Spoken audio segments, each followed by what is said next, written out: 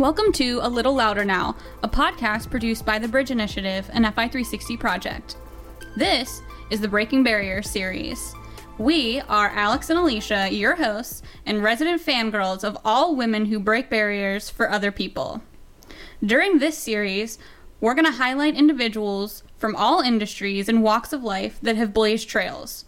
Each month, we'll focus on a different theme topic, and the theme for this month for Breaking Barriers is Pioneering First Ladies. First up, we're going to talk about Dolley Madison. The Dolley Madison. Alicia, tell me, one sentence reason, why are we talking about Dolley Madison? So, Dolley Madison is a pioneering First Lady of the United States of America. America. Because of the work she did to define the role of the president's spouse and to promote bipartisan cooperation. She helped to create the idea that members of each party could amicably socialize, network, and negotiate with each other without punching each other. I'm not kidding. Was that a problem? Yes. We're featuring her on Breaking Barriers today because of that cooperative spirit as well as her legacy in defining the role of First Lady. I feel like that's a really important lesson for all of us to learn, right? Nowadays, especially cooperation. Yes. You can talk to each other and disagree and have an amicable conversation without fighting. But, I mean, like, there's also needs to be a level of respect, too. That was the thing. So... tell me about Dolley. We'll get to that. All right. We'll get to the fisticuffs. Let's talk about... you say fisticuffs. Let's talk about Dolley. So, she was the first girl in her family. She was born Dolley Payne on May 20th, 1768 in the Quaker settlement of New Garden, North Carolina in Guilford County, which is now part of the city of Greensboro. All right. Mary Coles Payne and John Payne Jr. were her parents. They were both Virginians who had moved to North Carolina in 1765. So relatively recently they had moved. In 1769, they moved back to Virginia, and young Dolley grew up at her parents' plantation in rural eastern Virginia. She became deeply attached to her mother's family. She eventually had 3 sisters and 4 brothers. It's a lot of kids. Yeah. In 1783... following the American Revolutionary War, John Payne freed all of his slaves.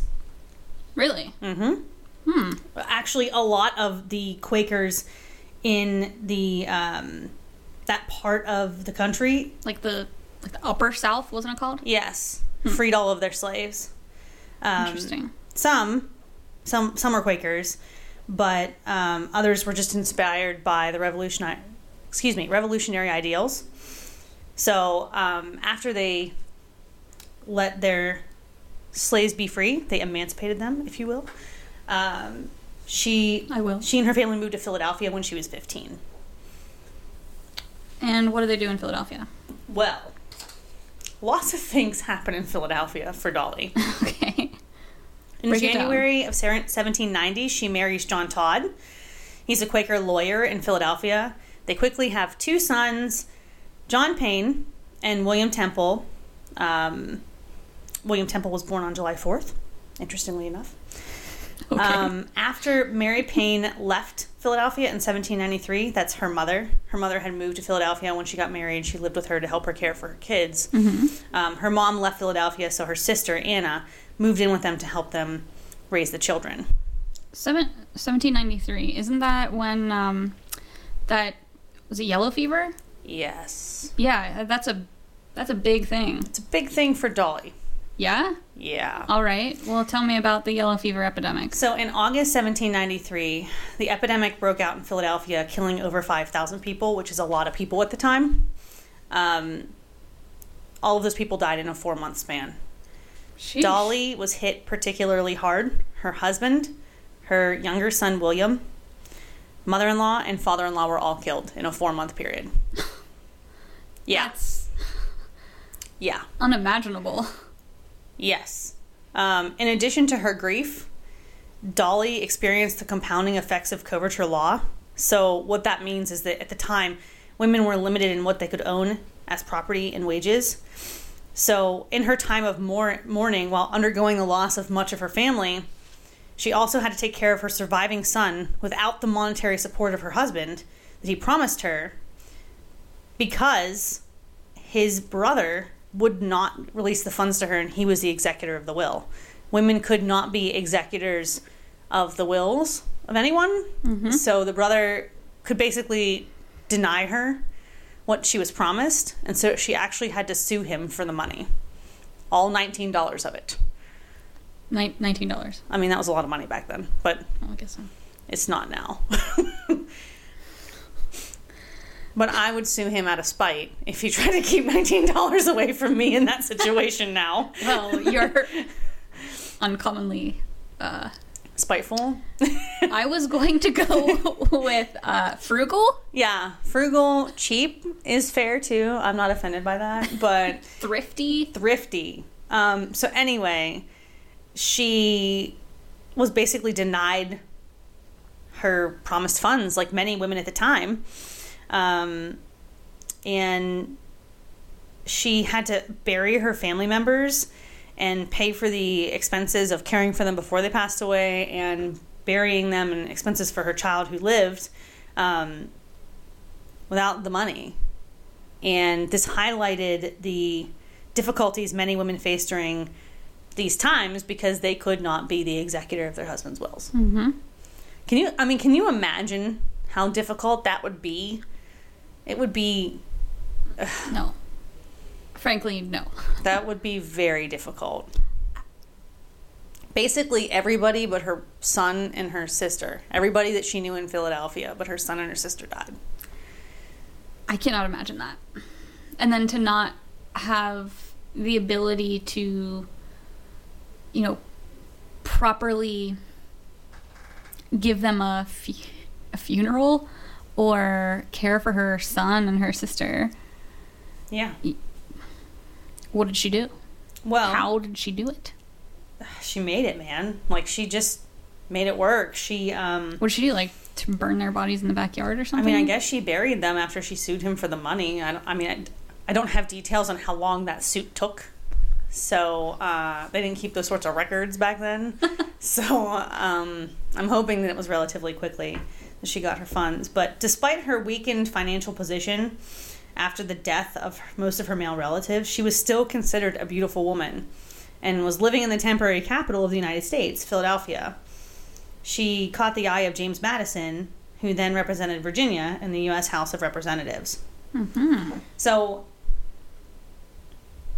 think of at the time, you didn't really have any rights. Right. It's a new country, also. Mm-hmm. Like, they're trying to figure out who has what rights. And remarrying would have been key, because it would have given her financial stability that she did not currently have. And security. Mm-hmm. In keeping herself and her child alive, basically. Mm-hmm.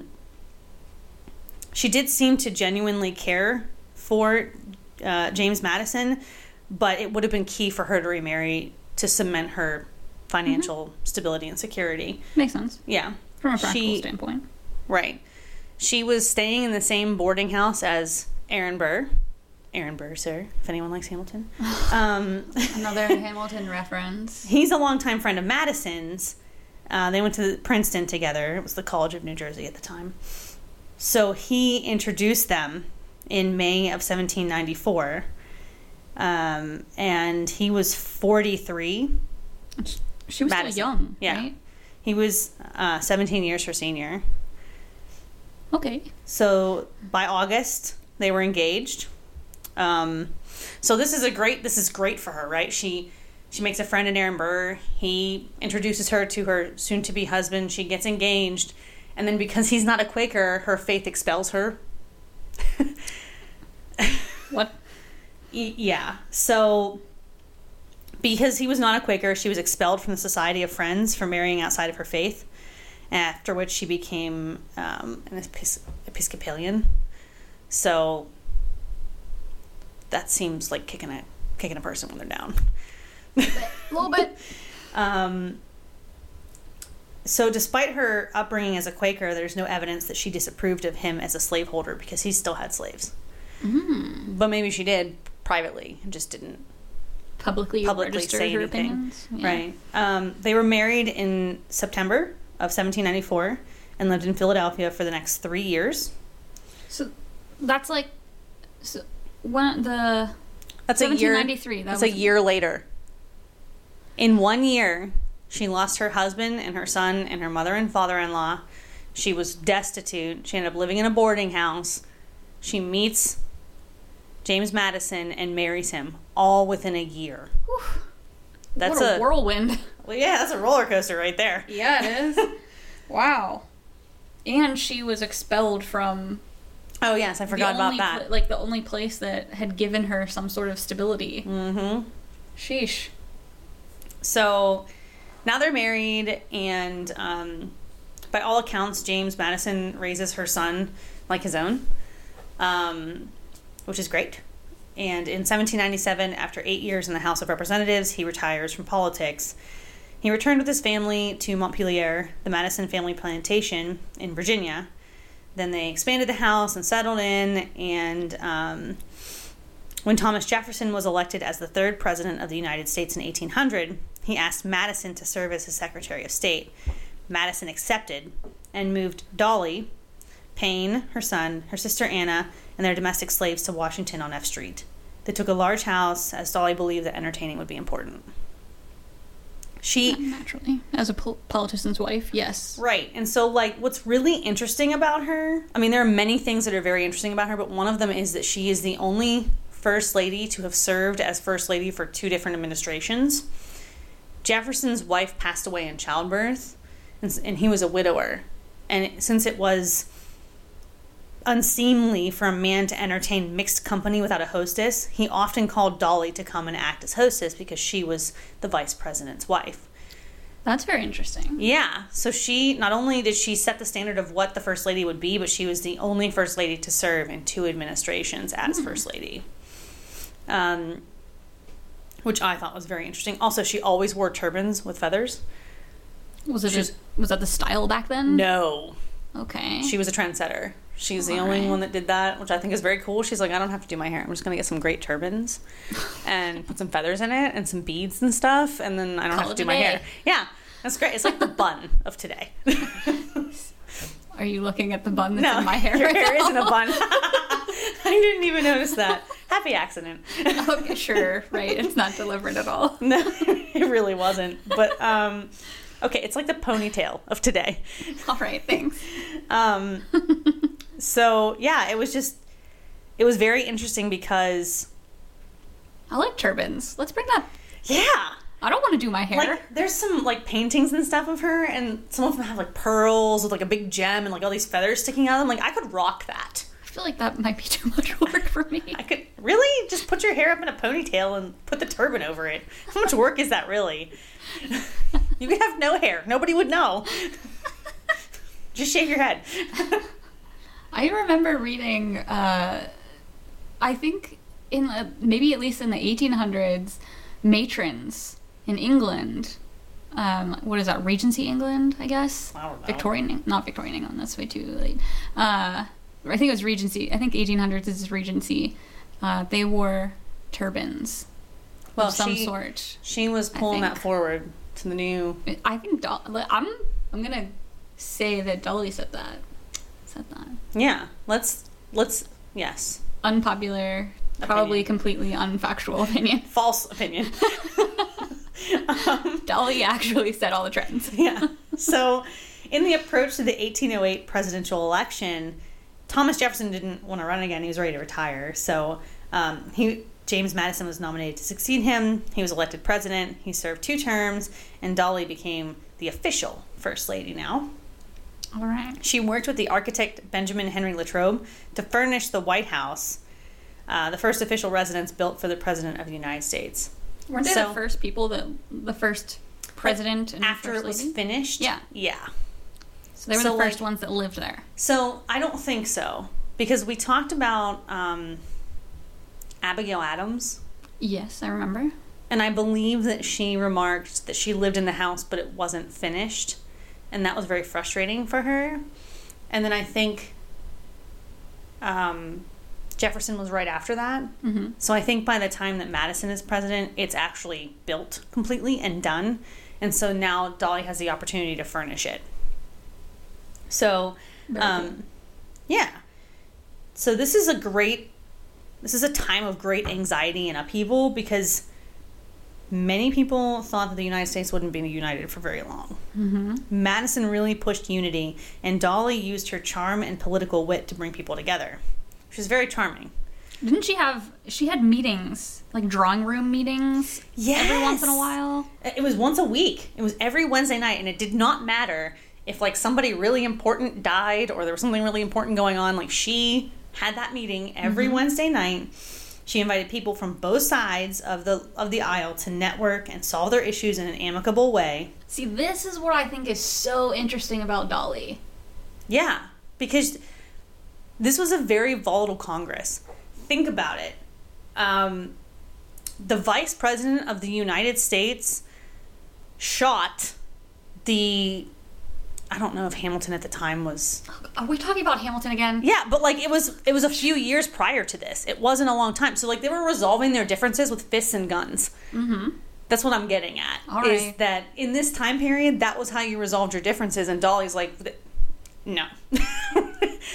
Say fisticuffs. Fisticuffs. Okay. So, anyway, so this was the most volatile Congress, believe it or not. They would often fist fight and duel, sometimes on the Congress floor. Really? Yes, when they disagreed. So the founders were making all these laws, which they were not sure would even be adapted and accepted by the people. They needed people to behave, basically. So they used prominent women in elite social circles to enforce manners in their social circles and help that it carries down into the lower social circles, into everybody, basically. So, I mean, like, naturally, then, Dolley as she is the elite of the elite. Yeah. Yeah. So she's at the top of the social circles, and directly as well as indirectly helped keep the peace in the early United States before, during, and after the siege of Washington. So think about how revolutionary her ideas would be. And I'm sure it came from her Quaker background, too, to sort of make peace, right? So I'm just picturing Congress people having, like, a duel on Congress, like, in Congress on the congressional floor, and her, like, walking in with a turban, like, stop. This is not how we do things here. This is America. So, anyway, she became crucial as a part of the Washington social circle. She befriended the wives of numerous diplomats, and she actually, her charm precipitated diplomatic crisis at one point. It was called the Mary Affair, because Jefferson escorted her into the dining room instead of the wife of Anthony Mary, who was the English diplomat, for dinner. It was a major faux pas. That is no. Very charming. So, in any event, she helped define the official functions, decorated the executive mansion, and welcomed visitors in her drawing room. She was renowned for her social graces and hospitality, and contributed to her husband's popularity as president. So, they were talking, what is it, like she would always sit on the couch, and if she's paid special attention to you at one of her parties, more than usual, something was up. So, like, she was also kind of brokering deals and softening people up for her husband's plans and, like, the country's good will, you know? It reminds me of Frank and Claire Underwood from House of Cards. All right, well, I didn't see that, so... Well, I don't know, but you're behind on literally everything, so... Sorry. She would, like... I guess they all chewed tobacco, which is kind of gross. Ew. But she would have, like, she would share, like, a tobacco box with Jefferson all the time at her meetings. Like, he would come to all of them. And they would, like, plan. And then she would, with her wit and her charm, she would, like, help advance their causes. She sounds very crafty. She is. I feel like we would like her. Yes. Yeah, I like her. She was the only First Lady given an honorary seat on the floor of Congress, and the first American to respond to a telegraph message. That's pretty cool. Mm-hmm. In 1812, her husband was reelected. This was the year that the War of 1812 began with Great Britain. So this one things get a little rough. Yes. So she... Did they attempt to invade Canada? Yeah, that didn't go well. I suppose not. It was North America. It's North U.S.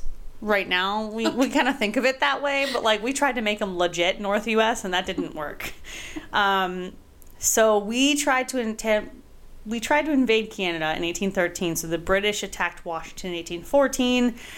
And as the British troops are approaching the White House, the staff is hurriedly trying to flee, and Dolley is standing there ordering people to get this Stuart painting down because it's a painting of George Washington. Okay. And it's like George Washington is the dude, right? So I mean, this is like the only thing before you presented me with all of this research a couple days ago. Like, that's the only thing that I knew Dolley for was saving this painting. She refused to leave the White House until the painting was down, and it was so well secured to, I think like the wood. They just like broke the frame. They couldn't get it to come apart. So they just, like, snapped the frame and pulled the painting up, and then somebody tried to roll it up. She's like, no, we don't roll up Washington. So they got it out. They went to Georgetown. She got out, and, you know, they fled the city, and she fled, not fleed. They fled the city. They went to Georgetown, and the next day they crossed over the Potomac into Virginia. When the danger receded after the British left, a few days later, she returned to the capital to meet her husband. However, the rampant pillaging and systematic destruction had desolated much of the new city. Mm-hmm.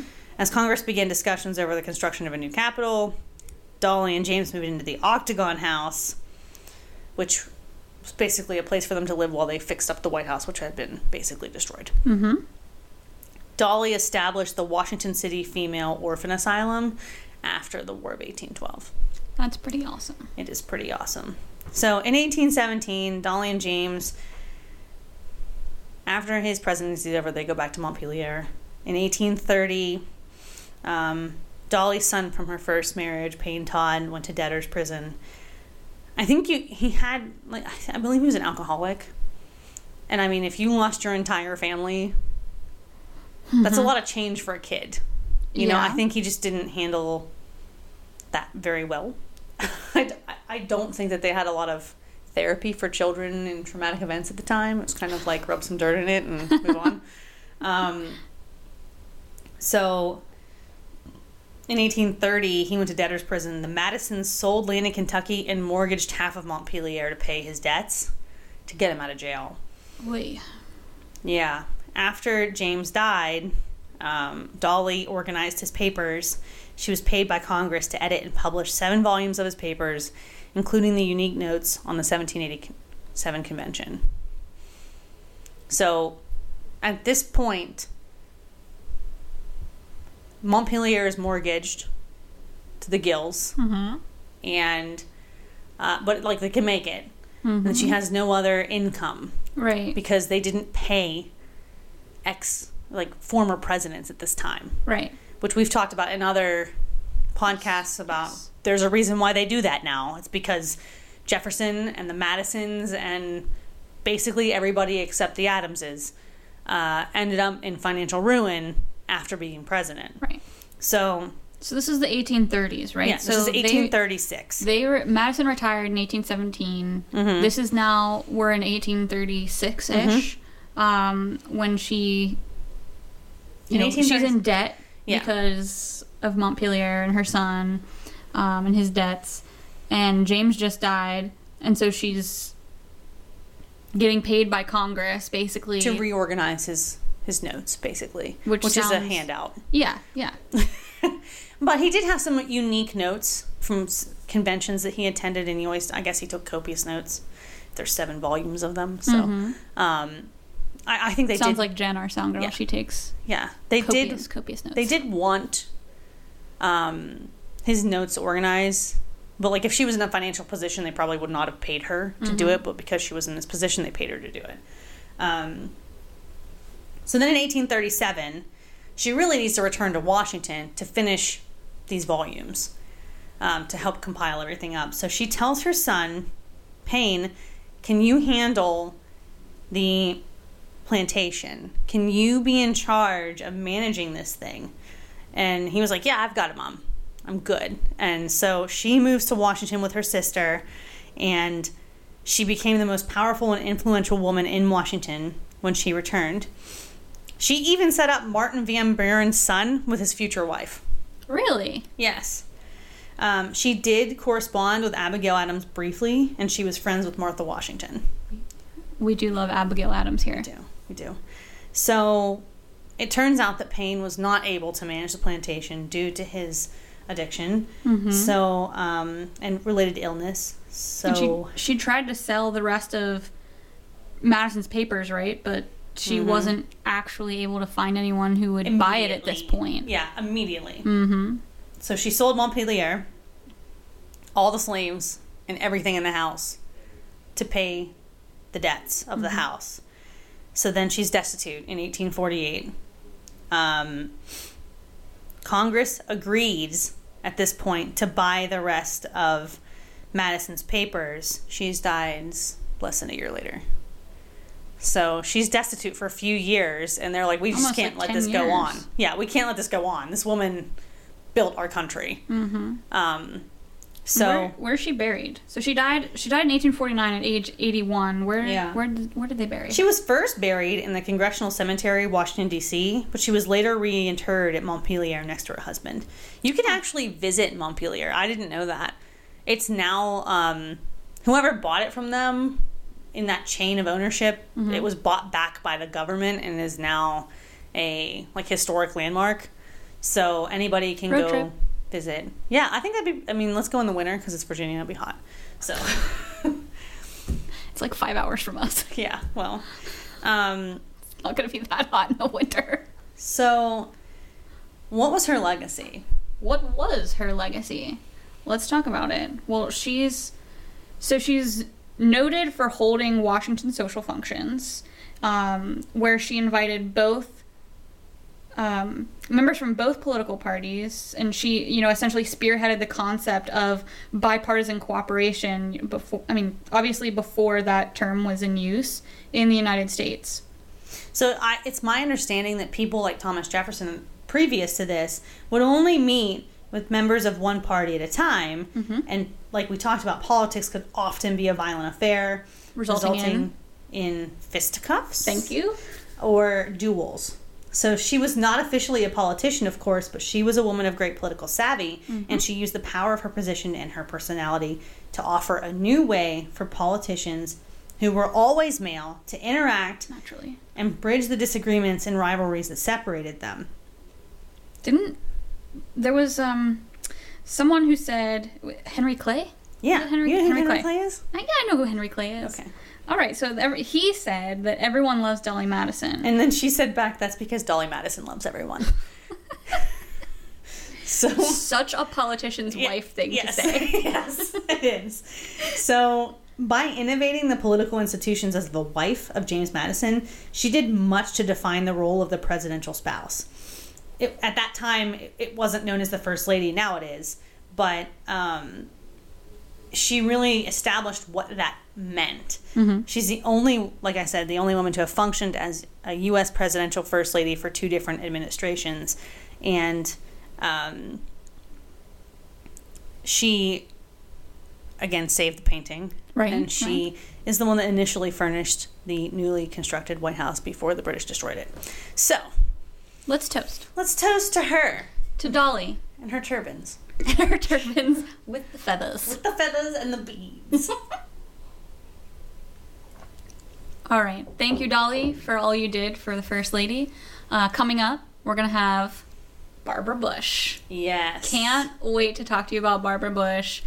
Learned so many things about her doing research for her. I think this is so interesting. And this is sort of off topic, but as a child, I wasn't really interested in history in the sort of way that we cover it in these podcasts. Mm-hmm. So every person that we talk about, I know very little about. Like, I know a little bit about them. Like, oh, I know who Barbara Bush is. Like, she's the lady with the white hair. You know, like, she was that other Bush's wife, and she's The first other lady. Bush. Yeah, like, but I didn't learn about her specifically in school. Mm-hmm.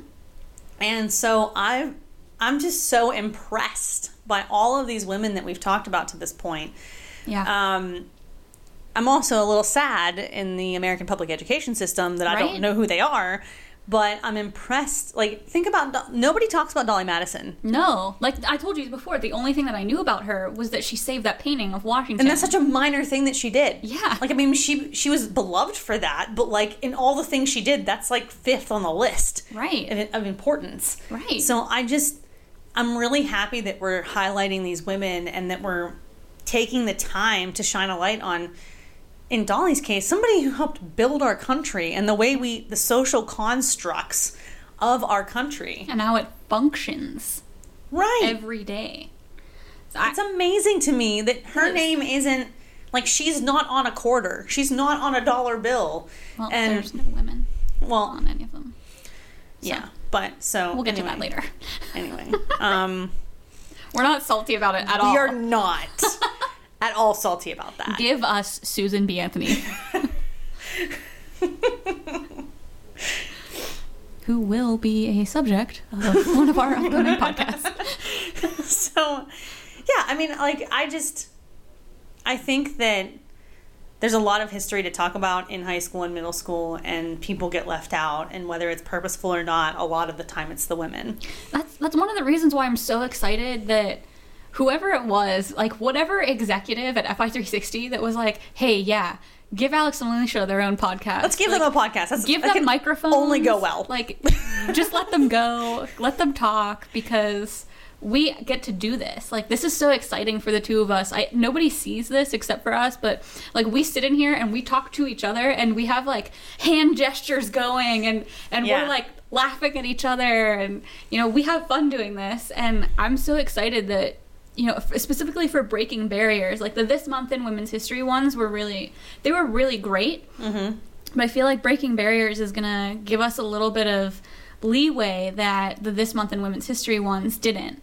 Right. You know? I also feel like we're becoming better people because we know more about the history of women. We cover a lot of women from the United States, but, I mean, we cover women from all over the world. We do. So I think that we're becoming better human beings by learning about these formative people, and I think that it's very interesting that we don't know about them. We're also giving you, our listeners, however many of you there are. 3. Hey, Mom. Yeah. Hi, Mom. We're giving you guys some information on women. You guys are learning with us, really. You know, you're becoming more educated and having your barriers broken. And maybe you knew all about Dolley Madison and I'm just a plebe. I don't know. You know, I mean, I did go to a small school, so maybe they just picked books that didn't have, like, they were less expensive, they didn't have any women in them. But I don't know. I think that this is really interesting, and I think it's really an education for me, and I really enjoy it, and I'm really thankful that we get to do it. So Me too. We toasted to Dolley Madison, but let's toast to Breaking Barriers. All right, Breaking Barriers. Yeah. We're going to break some this year. Maybe it might be a cup. Hopefully not a cup. Don't break my cup. You bought me this cup. I did. All right. Let's wrap this up. Okay. All right. We're going to have to say goodbye for this one. We'll be back. Don't worry. We're going to talk about Barbara Bush soon. Okay. So thank you for spending your time with us. Don't use your NPR voice on us. All right. Thank you for spending your time with us. Again, this is Breaking Barriers and a Little Louder Now podcast produced by the Bridge Initiative. Thank you, Alex, for this great conversation. Always. Thank you, listeners, for taking some time with me today to talk about the amazing, pioneering First Lady, Dolley Madison. Stay tuned for more podcasts featuring magnificent women who broke barriers.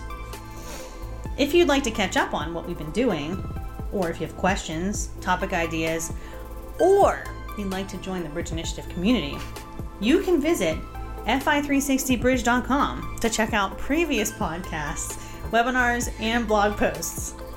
You're cracking me up. Is it the NPR voice? Yes. I'm trying not to have an NPR voice. Just keep going. Keep going. Keep telling us where they can go. Okay. Previous podcast, go. Okay, so you can email us at bridge@fi360.com or go to fi360bridge.com, or we're on Twitter at fi360bridge. You can also support the podcast without spending a dime by leaving us a review on iTunes or wherever you get your podcasts. Until next time, we want you to all get A little louder now.